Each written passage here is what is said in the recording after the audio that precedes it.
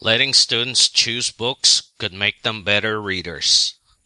When she started teaching high school English 15 years ago, Tina Gordon enthusiastically assigned her students To Kill a Mockingbird, making all of Calpurnia's dishes so they could experience the classic's southern setting. I wanted them to live and breathe and love it, she recalls.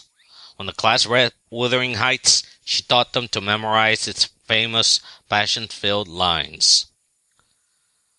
But she eventually noticed that not all her students were so enamored with her love of the classic that more than a few of them were turning the pages not with anticipation, but with groans. So she changed tactics, giving them more choice, creating literary circles that explored books in different ways, such as with movies, with more engaged students as a result. Being assigned one book to read as a class was once the traditional, often painful rite of passage for students.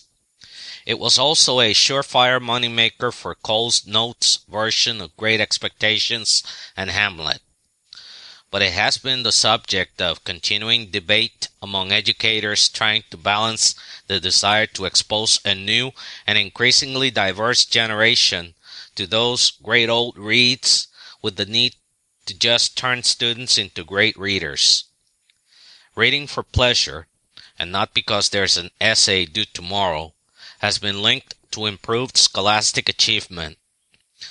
Some education researchers have argued that means letting students, particularly in middle school and especially boys, freely choose what pages they want to turn. There's this belief that if you are going to go to college, you have to read certain things, says Gay Ivey, a professor of reading education at James Madison University in Virginia.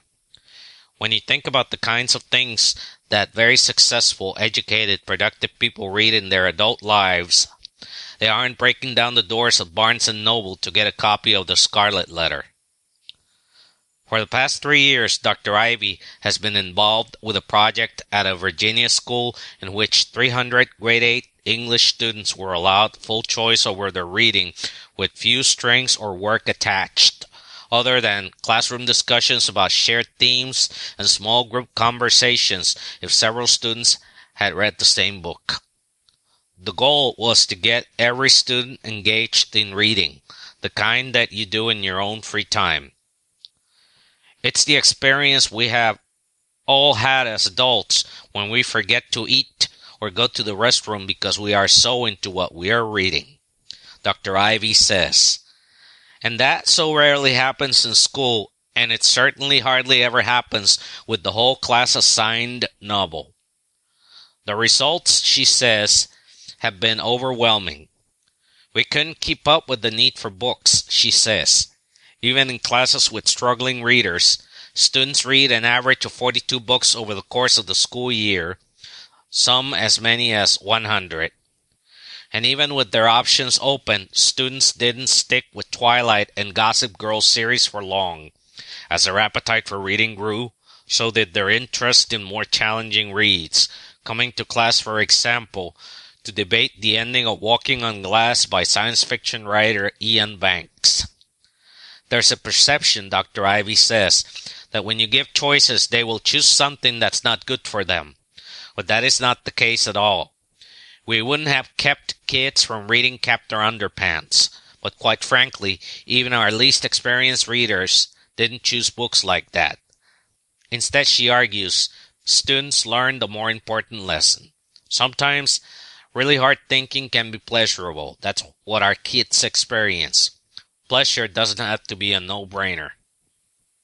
Dr. Ivey argues that schools would do well to abandon the whole class novel, which she says, despite new styles of teaching literacy, still remains a common approach in North American schools. And to those who argue in favor of a common base of knowledge through class-assigned novels, she scoffs. The experience of being assigned a book is extremely common. Having knowledge of that book is rare. Pam Allen, a literary expert and the author of What to Read When Who Runs, an organization that educates teachers, agrees that the time has come to abandon the class novel, leaving it to selected high school English classes designed to teach the classics. While some teachers can be effective with the approach, she says that often students tell themselves, I have to get through this book. I've got to learn to understand it the way my teacher wants me to. That can be boring for good readers, she says, and devastating for struggling students. Tina Gordon, president of the Canadian Council of Teachers of English and a resource teacher at a Winnipeg area high school, says many teachers are trying new approaches, such as introducing one book in many different ways, or reading excerpts out loud, and seeing the value in choice in English class. She understands why many teachers still love the class novel, wanting to expose young people to the books they love.